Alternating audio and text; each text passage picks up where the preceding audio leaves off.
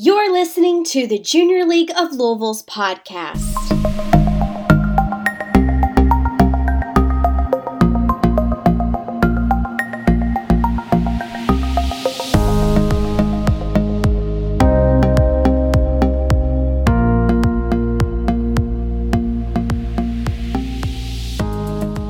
Mary Ellen Wiederwohl joined Junior League in 1999 and served as president from 2009 to 2010. She served in many capacities with a flair for public affairs and strategic planning. I have with me today Mary Ellen Wiederwohl, and she was Junior League president in 2009, 2010, and joined in the year, became a provisional in 2000. Thank you for meeting with us today, Mary Ellen. We kind of kick off these things definitely asking how you found out about the Junior League and what prompted you to get involved.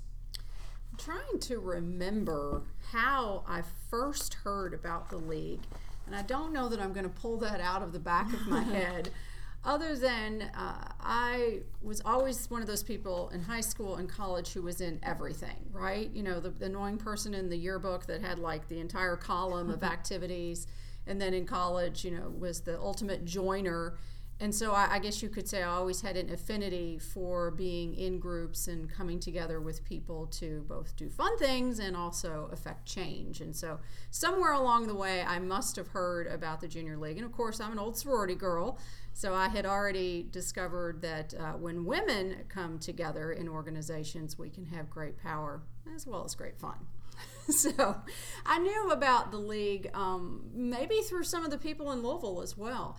And frankly, that was maybe the magnetism that drew me to wanting to be a league member, was these amazing women, a generation before me, who had been league members and then ultimately league presidents. And so I wanted to be like them, and I wanted to be a part of this venerable organization. Kind of like when you go through Rush, you want to be a part of the best group on campus, right? So I wanted to be a part of the league because it has had over the years such a reputation for excellence, and who doesn't want to be associated with that? I agree, obviously, as I'm a member too, but I know that I obviously met you at U of L, but that wasn't where you started, and you're not from Louisville, so how did we get Mary Ellen Wiederwohl? I'm from Greater Louisville. I grew up in Meade County, which is about an hour southwest of Louisville, and literally if you got in a boat and just floated downstream, you'd go right past where I grew up. Mom still lives there. And I am sort of a classic American tale. My father came to this country with his family after World War II when he was about 10 years old. And so I'm a first-generation American on my father's side. That's how you get a name like Wiederwohl. If you want to be German about it, Wiederwohl. And then my mother's family has been here a very long time. In fact, on her side, I am a daughter of the American Revolution. And I'm an eighth-generation Kentuckian, the family having been here in Kentucky since right around 1800. So my father, after school, joined the Army. They ended up sending him to Fort Knox. When he finished his time in the Army, he left and stayed in Kentucky and met a Kentucky girl, and that's how you get Mary Ellen. Well, we are glad you're here, and we're glad. Did U of L's music program bring you, or how did we get lucky to get you to transfer there? So yeah, I sort of took the grand tour of colleges. I was one of those people who wanted to be everything when I was growing up. I've always, sort of been jealous of people who say they want to be one thing. Oh, I want to be a doctor, and they hold on to that, and that's the one thing they want to be. Well, I'm 44 years old and still trying to figure out what I want to be when I grow up, and now seriously considering the option of not just growing up. Why not? But I took the grand tour trying to figure out. I ended up back at U of L at the beginning of my junior year, and it was a really wonderful experience for me. It's tough to transfer schools. It builds grit, right, and resilience. Really does. But I immediately fell in with a good group. Alice, you were a part of that, and look, we're still here together all these years later. And my junior and senior years at U of L were really great. And I realize now that was as much about the university as it was about the city. And Louisville is a very welcoming city, a very friendly city. We, of course, have a Midwestern economy, but our culture is very Southern, very hospitable. And I just had a great experience. I had a lot of opportunity here. Louisville is not a stratified city. Anybody can come here and be anything and make a difference. And that was what my experience was like from day one at U of L as a junior in college. And I was able somehow to get out of school 2 years after that. I had a lot of semesters with heavy credit hours and then stayed here. And so I have been a consistent Louisville resident since 1994 and joined the league in that 99-2000 year. And in fact, I think my year when I joined the league was possibly the last year where you had to have someone sign for you. And it's a real double-edged sword, that issue. You know, I know it was kind of a tortured decision to figure out, do we keep it, do we let it go? Because when someone vouches for you, it's another layer of affirmation. It's accountability. This is something special. Yes. That every member gets to sign for one person per year, and you're my person. Now, on the other hand, times were changing. So, we're Generation X. We're that tiny little generation in between the boomers and the fabulous millennials behind us. But we were in a time where those kinds of barriers were being eliminated throughout society, and so it made sense to erase that. But that was the last year, and I felt so proud that somebody would sign for me, and I felt so lucky. And just going into the league, our provisional class was huge. I think Elizabeth was in your class. Yeah, correct? Elizabeth Davenport, now Conway, was in my class with me, and I have a memory that there were 130 some odd of us. Sounds it was right. Huge. Yeah. And it was, there were over 1,000 women in the league at the time. And it was right at the end of Stairways. It was at the end of that era. So I feel interesting in that my experience in the league kind of bridges kind of a changing of times. Yes. From when I joined to when I became president to today. Oh, definitely. And that provisional program for you was a year long. Correct. A full year. Yes. And to say, I know I came in, I think, 2 years or a year and a half after you, and they had just done away with I was not, no one signed for me or sponsored me. Right. But I remember I missed that first deadline. Elizabeth was like, you have to have someone sponsor you. I'll be inactive and I can sponsor you. And then I think Mary, we were all looking to see who could get us in, and then we missed the first boat, and the next boat we didn't need it the next time around. I think that what you said about Louisville being, everything said about U of L and Louisville really spoke to how people have described the league. Being able to come in regardless of what your professional experience is or what skills you already have, you're able to jump in and do something completely, if you chose, different and gain these great experiences and skills without the fear or repercussions that you get in the professional world, right? Or maybe you can't really, there's a lot of little things that you can't miss on the job. But a lot of people have said that they came into the league and were able to take those big leaps, and they were welcomed in, but they were able to make change and do things they never dreamed they'd be capable of doing. Well, and I think the Junior League of Louisville is a particularly welcome place and a particularly even playing field. You hear stories about leagues in other big cities where it's a little more competitive, it's a little more social, or maybe more stratified. This league is like Louisville. Everybody's welcome. We don't care where you are from, what your station is in life, what your daddy's last name was. It doesn't matter. And that was a very important thing for me. I have had an opportunity to do a lot of neat things in life, and I've gotten to meet a lot of people and do neat things. But, I'm just a middle-class kid from Meade County, and look at the things I've gotten to do. And in large part, that's thanks to the league. Because the league gave me that field, that opportunity to go figure out what I wanted to do in the community and plugged me into those opportunities. So today, I lead all of the city's economic and community development activities. I have 400 people across 6 organizations who are working together with me every day on things sometimes from the ridiculous to the sublime. Runs from very small things that are important to people to really big community systems change. So we do everything here from help you get your license or your permit to trying to solve for multi-generational poverty. It's a big, very large. It's a broad. big spectrum, right? It's the full gamut. But honestly, of all of my great professional experiences before this, I worked in the private sector for a decade. I worked in state government before that. I've worked with Fortune 500 companies, statewide associations, worked on some of the major public policy issues of our day. All those great experiences. Being a leader of Louisville Forward, the job I have today, I draw upon my league experience more than anything else. Because if you can get 600 volunteer women to follow you, you can do just about anything. That's the truth.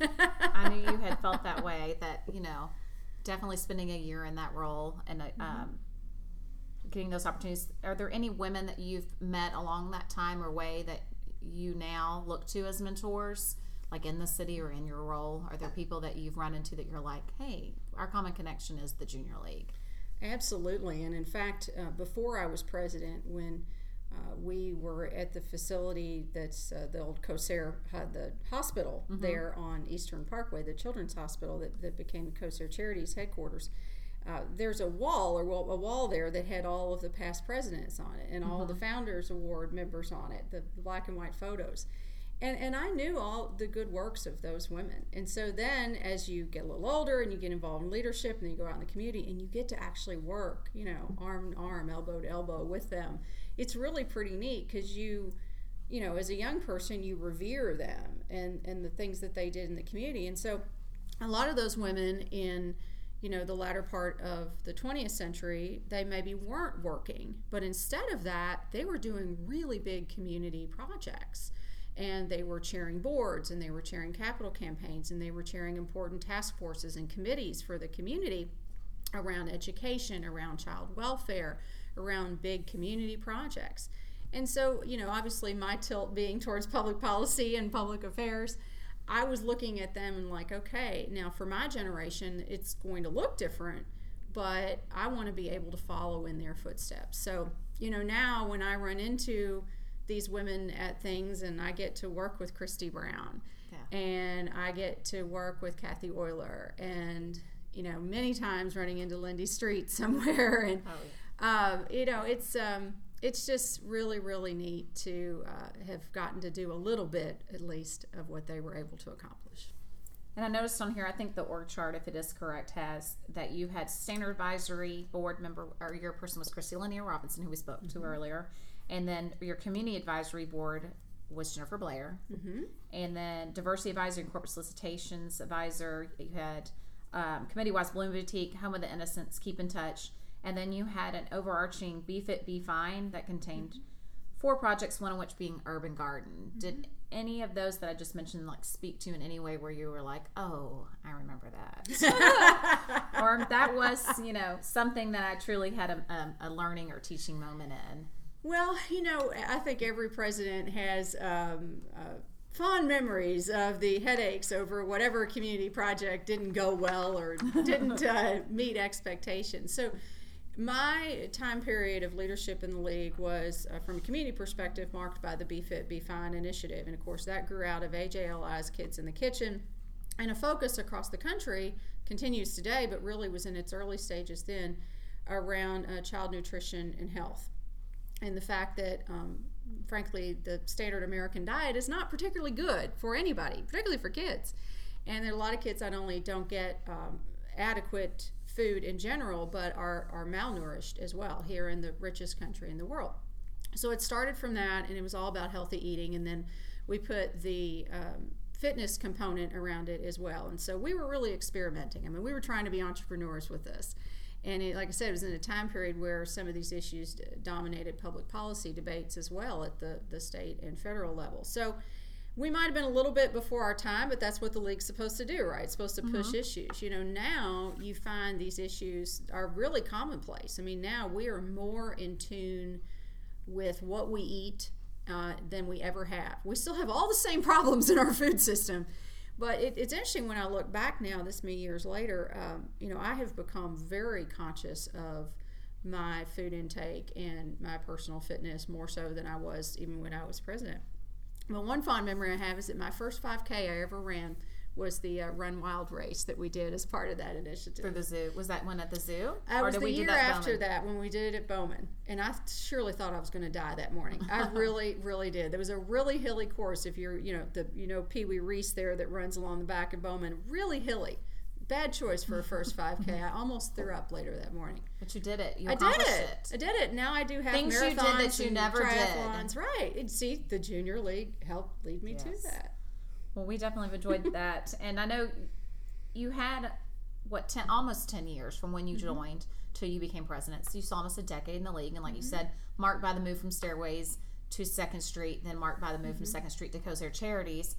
we are actually going to be entering upon another move. I know, it happens. I know, and so change is always a constant, right? Right, Isn't that the way it is? Change, you got that right. Although it still seems to surprise us. We still seem surprised by change. Yes, and no one's perfected how to change without friction or anything. So we'll definitely be going down that road, but it's definitely, where do you see us going forward? Do you see an area that the junior league we're going to turn 102 years. Is there an area that you think, hey, look over here, or is there something you wish you had accomplished that maybe we could look at accomplishing in the future? Well, you can always look in the rearview mirror and see clearly things that weren't obvious at the time. True. But you can't live in the past either. So I was a little bit of an unusual league member for the time period in that I had been in so long before becoming president. I also had managed to sprinkle my experience across nearly every council, and some of it by accident. As with most league members, I had some years where I was more active than others. And so I had sort of landed in places that, it's not like I had a grand plan to make sure I had a year in finance and a year in fundraising and a year in this. But I got that great experience, which really did help me when I was president. But when I look backwards now, I was thinking in preparation for this about how we were all worried so much about our membership levels. And what I realize now in reverse is one of the reasons we were fighting this is because during the time that we were active, Generation X was in its prime, and Generation X is half the size of the prior generations. So we were just pushing against a math problem we didn't fully understand at that time. That makes sense. Yeah, the boomers are twice as big as us, and the millennials are twice as big as us. There were just fewer women of our age to go around. So we frankly, kind of held our own pretty well. So we survived that. That's the learning in the past. The league has done a really nice job of understanding generational change and trying to adjust for that. The AJLI trainings, I think even to this day, really do a nice job with that. But now we're at a place, so we have this huge millennial group, and now we've got the centennials, or Generation Z, coming up next. They're graduating from college this year. Oh, so my children, that would be my children. Yes, they're in high school, but... Yeah, this is going to be that generation, so we're still trying to figure out what to make of them. But all membership organizations today are struggling. And part of that is just the sheer volume of things available to us. But it's also maybe a different value system. And maybe some of that's healthy. So what that means is then the league has to always be considering its value proposition. But I'm excited about it because anytime that two or more people come together in pursuit of something that they want to advocate for, it's a good thing. It's a good thing for them personally, and it's a great thing for America. I'm a big fan of pluralism. So I think people coming together in groups makes us stronger. So I think also that there's still very much a place for women's organizations. When you're president-elect, you have that luncheon and you give a speech. Do you remember that? Yes, we still do that. You still do that? We still have, the president-elect still holds the past president luncheon. Yes. So I went to all this trouble to write this very heady, wonky speech, true to me. Talked about Lexis de Tocqueville and pluralism and groups and all this. And somewhere in that speech, I believe I said, probably much to the horror of many in the room, that I yearned for a day when we didn't need women's organizations. So think about the time I said that. I would have said that in 2008 or 9. And you think about where we are today, 10 years later, and we are still fighting for some very basic things as women. But wow, in the last year, have we just blown the doors off of the conversation? So where I sit today, a decade later, I think women's organizations are more important than ever. But I think for very different reasons than I thought about 10 years ago. And the reality is women's organizations developed largely because women didn't have as many choices. And so when I had this thought that maybe we wouldn't need them, it was because I yearned for us to have everything available to us that all the men had. And legally today, we do. Practically, we still don't. And so today, we're coming together to fight together and to lean on each other and to promote each other and to hire each other. And so it's a very, very different world than it was 10 years ago. And we are learning faster than ever and accelerating that change faster than ever, which to me makes the league more relevant than ever. That's a nice way to prepare for a centennial turning 100, is to capture that message and move that forward. I hope so. We've been here almost 100 years. I think we look good for being 100. Do you I think so too. And what will the next 100 look like for us? Gosh, that's exciting. And I think it's exciting too that we don't know. Can you imagine what they thought when they were founding this 100 years ago? I think that the world really is our oyster, and we've got an opportunity to make that future. What our challenge is reaching the young women of today to make sure they know about the league and to make sure they know what's possible. So I sought it out. I knew that this was something I wanted to do. Now today, there are so many things, and of course, everything related to the internet has just given us myriad new opportunities to do new things, and we've got to really make sure we bust through that noise, that clutter, to tell people about this great organization. And frankly, for me, one of the ways I know to do that best is to be present and to promote this, and that every time I get announced to speak at an event and they read my bio, it says past president of the Junior League of Louisville, because I want young women to come up to me and ask me, what is the Junior League? Why should I be a member of the Junior League? And whenever one of the young women who works with me says, how can I get more engaged? How can I do more for the community? I say, check out the Junior League. And we all have to do that. I agree. Thank you so much. Thanks for taking the time to be with us today. Oh, it's my pleasure. I'm glad we're doing this. You've got a schedule to keep. And as I've told a lot of people, this is just like a one-touch. 2 years is the anniversary. This was kind of Lauren Coulter's dream that she brought to life, as we're hearing. She has no podcast experience in the past and took on something that's what's so great about the league. Yeah. Stretching yourself in areas you never knew. And we're hoping to do more of these things, as well as to touch back with you. Yeah. And we'll definitely see more or hear more of Mary Ellen in the future. So thank you very much for your time. I hope to be around for a while. Thank you for the opportunity.